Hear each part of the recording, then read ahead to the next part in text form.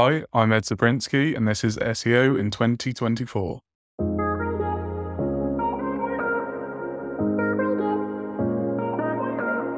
Ed, what's your number one SEO tip for 2024?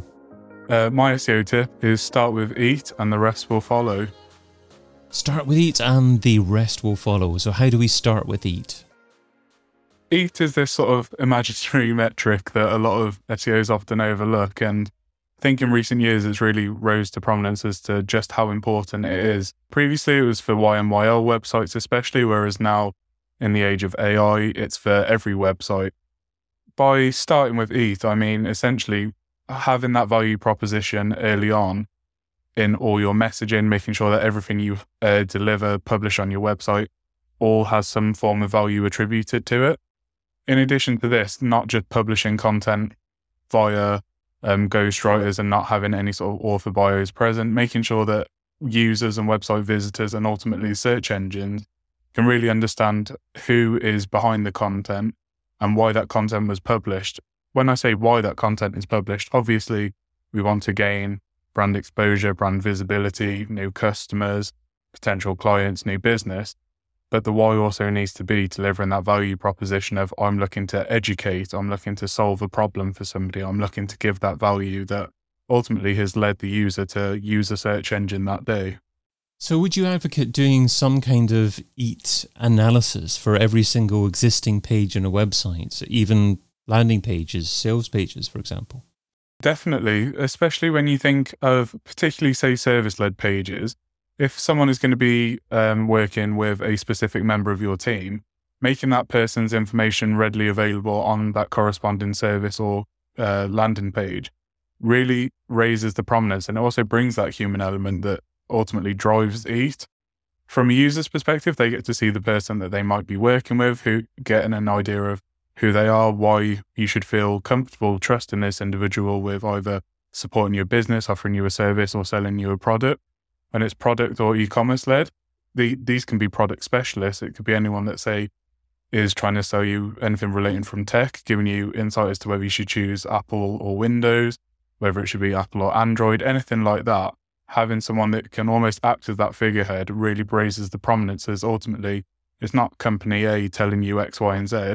It's person within company A that has this experience that is offering you this insight. So it's always challenging to know what to do first from a marketing perspective. I would have thought there's certainly an argument to say, start with the customer first, build a funnel based upon that proposed customer journey, and then think about EAT after that. So why are you saying start with EAT and then your strategy after that? How does that actually work? So by starting with EAT, it's essentially that whilst the rest of the strategy sort of evolves, like you said, with sales funnels, instead of retroactively adding these people in and then sort of crafting a narrative that's almost false on your website where this information has been published by the company and then it's now attributed to a person, and then 3, 6, 12 months down the line, there's changes in staff and there's no sort of consistent messaging. If you integrate EAT at the very start of your strategy, then you are A, future-proofing yourself, but B, you're also doing something that a lot of either new businesses or existing businesses actually overlook. Commonly, I find it, especially in my previous role when I was working in an SEO agency, you'd look at the competitors that you were aiming to sort of strive to become one day and then beat. They had the luxury of having 10, 15 years, however long, within the industry already. So there was already that level of trust attributed to the domain and the brand. Especially if you're starting out, focusing on EAT from the very start is how you can almost fast track your way into ranking prominently, because you are showing who you are, what your credentials are. There's nothing being hidden. You've got clear messaging that basically says you can trust us and here's why, or feel safe transacting with us because we're regulated, we have all of these trusted accreditations. And integrating that from the very start raises you at least 2, 3, 4 steps up from the next person that's looking to start up in your space. So you've talked about elements of EAT that brands, that websites are likely to miss out. What are maybe examples, maybe one specific example of each element of EAT that websites are likely to continue to be missing out on in 2024 and beyond? So maybe starting off with experience. So from an experience perspective, again, everyone tends to look at things as the company has been operating within the past 20 years. And it's like, that's all well and good to sort of highlight because it gives you a sort of quantifier in the sense of X amount of years experience ultimately should show expertise. And again, if a company has been running for 5, 10, 15 years, there is that element of authority within the industry and trustworthiness. However, when it comes to experience, a lot of people actually overlook the journey and the progression of a brand. So you'll see often people saying, yep, we've grown loads in the past 20 years, but actually having some kind of real timeline of saying the company was founded here by person A and person B. Over the years, the workforce has gone from 5 employees up to 500. It really starts to paint that narrative. It shows the scale, and it really gives you an idea as to what the mission statement was, how true to it they've stayed, but also what obstacles they've overcome, how they've overdone it, and ultimately, even things like COVID, how they managed to navigate that and ultimately to either elevate their services or maintain that consistent growth at a time where a lot of industries and businesses were struggling. And what's an example of an element of expertise that tends to be missing?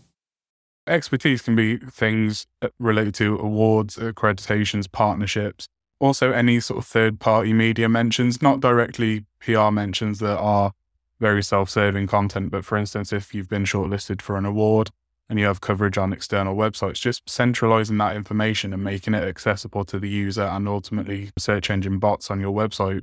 It can be through and in the news section, in the media, even a press sort of package, just to really centralize that information and almost create that digital business card of, you can trust us, this is where we featured, we're experts in our field, and this is other people that can vouch for that as well. And what about authoritativeness?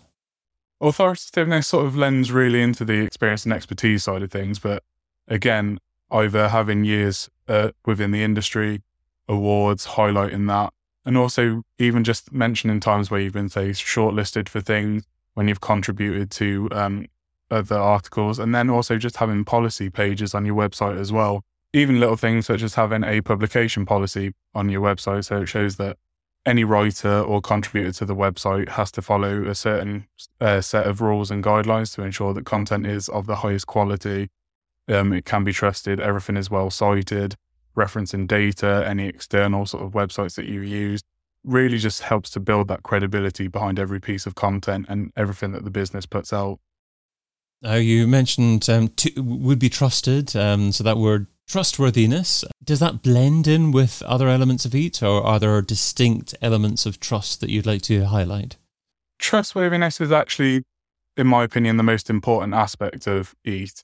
However, this is generated by all the other steps. So ultimately, if your website is trustworthy, you're displaying experience, expertise, and authority. And by that, I mean, it takes all of these components to work cohesively to form a website that efficiently achieves that EAT strategy. There are additional things that you can do in terms of having, say, if you are an e-commerce brand, showing what payment types you accept, having clear refund, returns, shipping information, all sorts of policy pages like that, making contact information easily findable, just basically ensuring that there is nothing hidden on your website, everything is easily accessible. Users don't have to jump through hoops to find ways of getting in touch with yourself if they have any sort of disputes, having reviews, testimonials, and having that blend of both good and bad. If you see a website or a business that has 500 5-star reviews and no negatives, you know that there's something a bit untoward there, because no business is ever perfect, and you shouldn't pretend that it is. I'm not saying that you actively want to have sort of 1-2-star reviews, but a blend of 5, 4, 3-star reviews, but also how you respond to them is incredibly important. If someone offers you constructive criticism, then you can say, thank you so much for this insight. We'll review this and see how we can apply it to business going forward. And again, that just shows that commitment that you're not just content with how things are currently, you're constantly looking to improve, which, as we know, as part of Google's quality rater guidelines as well, any website that is consistently putting care and attention into the content that they put out, and also just their relationship with customers and website visitors is always going to outperform someone that doesn't. It may take a longer time, especially when you're starting off. The SEO, as we know, is a long game. You can't just do these things, increase your EAT by 20 points, and then all of a sudden you're ranking. However, integrating it into the day-to-day business and your ongoing marketing strategy is the one thing that will really solidify your business for success going forward. I mean, I can certainly see the value in doing a big EAT audit if you haven't really considered that before, if the majority of your content was produced maybe more than 3 years ago or so, and you hadn't really been aware of that or created content with that in mind. After you've done an audit like that and implemented the changes and hopefully introduced the EAT ethos into the production of your future content, would it be necessary to do future EAT audits, or is it a case of setting it and forgetting it after that? No, definitely continuously audit. This could be little things, whereas if you say have an evergreen piece of content, even if you don't physically update anything that's on it, at least have a little note on the blog article or the landing page that says, this page was recently reviewed on X date by person A, to ensure accuracy. And again, that's just another little signal in the grand scheme of things that is your EAT strategy, that just shows that you're not throwing up a singular piece of content and being like, fantastic, high fives and handshakes all around, that's job done. You're continuously making sure that every bit of content that you have on your website is factually accurate at all times.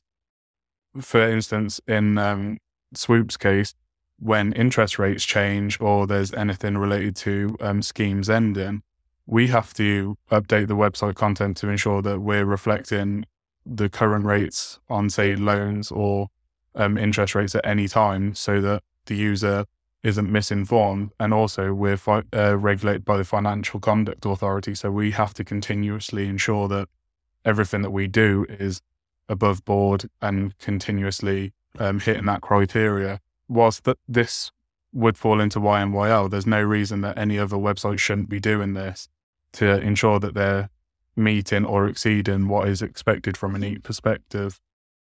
So how do you measure EAT success? EAT success would be just the continuous growth of your website. Obviously, this relies as well on the other content that you're putting out, the continuous sort of feed of content, improvement in rankings. But the real testament to it is the continuous growth, or the fact that when core algorithm updates happen, or we have these volatile states, that your website isn't impacted by this. Google will always say that when a website gets affected by a core algorithm update, it's not that they're necessarily doing anything wrong, it's just that other websites are doing something right. This would ensure that your website is doing something right because you're focusing solely on white hat tactic, and you are focusing on EAT and delivering that value to your website visitors. If an SEO is struggling for time, what should they stop doing right now so they can spend more time doing what you suggest in 2024?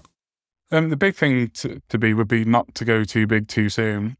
Everyone wants to go after these high volume keywords that offer 20, 30, 40,000 monthly searches. That's not obtainable in the immediate, and realistically, the brands that are already holding that are going to hold those rankings for a very long time. What you need to do is focus on the more long tail searches and weave your experts into that and really create a persona and a voice for your brand as an authority within these long tail searches.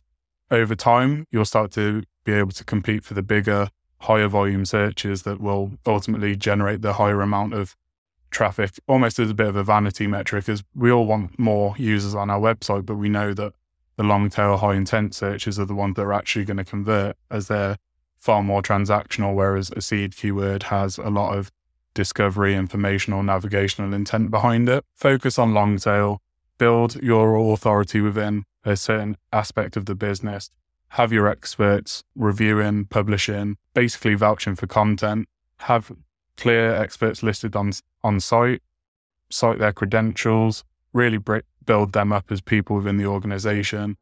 And over time, you'll see that seed keyword that you initially wanted to target, you may well be ranking for now as a byproduct of the initial strategy of going for the long tail keywords. Ed Ziubrzynski is SEO and Content Manager at Swoop Funding, and you can find him over at swoopfunding.com. Ed, thanks so much for being part of SEO in 2024. Thank you for having me. I've been your host, David Bain. Get your copy of SEO in 2024, the book, over at seoin2024.com.